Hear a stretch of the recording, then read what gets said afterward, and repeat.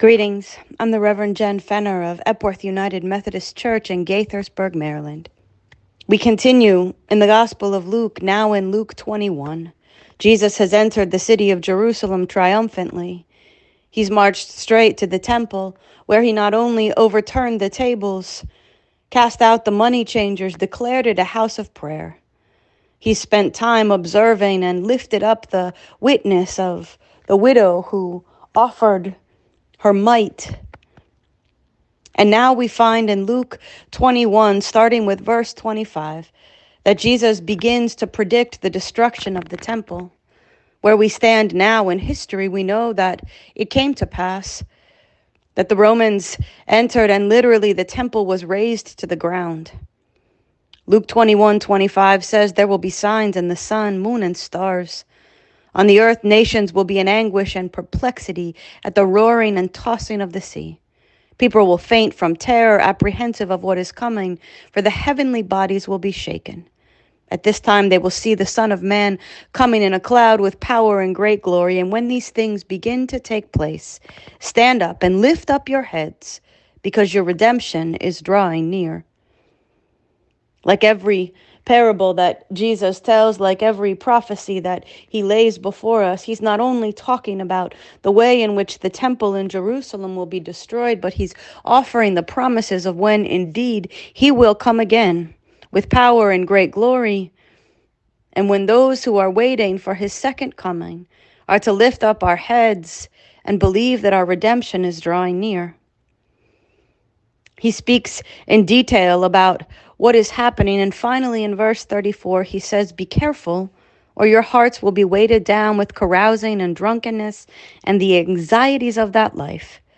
And that day will close on you suddenly like a trap, for it will come on all those who live on the face of the whole earth.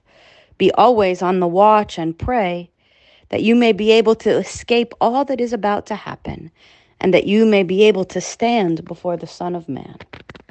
Certainly there are situations and circumstances in each of our lives where it literally feels like the world is ending. And I am sure for the Jewish community in Jerusalem, the entrance and the conquest and the number of Jews who were killed and the destruction of the temple, the most holy place, felt like the end of the world.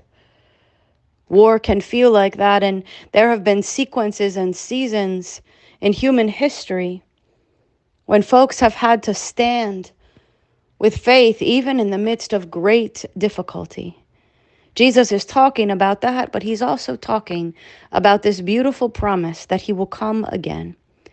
And that if we are too weighed down with partying and drunkenness, or perhaps the opposite, with all of the responsibilities and anxieties of this life, it's possible that the day of Christ's second coming will come like a trap, and those of us who are too preoccupied will not be as watchful and aware.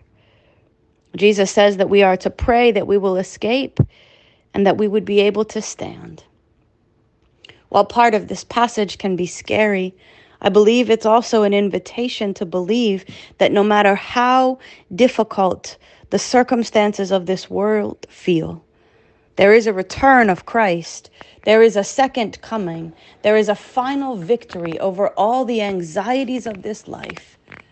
That if we are watchful, if we are prayerful, if we are ready, will actually be our opportunity to be taken into the fullness of God's plan. And so as you walk this Holy Week, I invite you to not only be aware of all of the things that Jesus is teaching as he walks. I invite you to be aware that the story doesn't end on Good Friday, but it doesn't end on Easter Sunday either. There is a promise that Christ will come again, and a promise that as we live in the power of resurrection on this earth, that we are promised yet a more complete return of Christ in the future. Let us be careful of our hearts, not let them become so overwhelmed by carousing and drunkenness and the anxiety of our life. And let us be ready, watchful, prayerful, and able to stand before the Son of Man. Thank you, God. Thank you that you work in the details of each of our individual lives. Thank you that you were there when the temple was knocked to the ground and that you have raised up a new temple. Thank you that you are in the midst of everything that feels like the end of the world. And thank you, God, that you will come again, and that in that victorious coming again, you invite us to be taken up in your power and in your salvation and in your redemption. Give us eyes of faith to believe in what we don't see fully in this world. In Jesus' name, amen.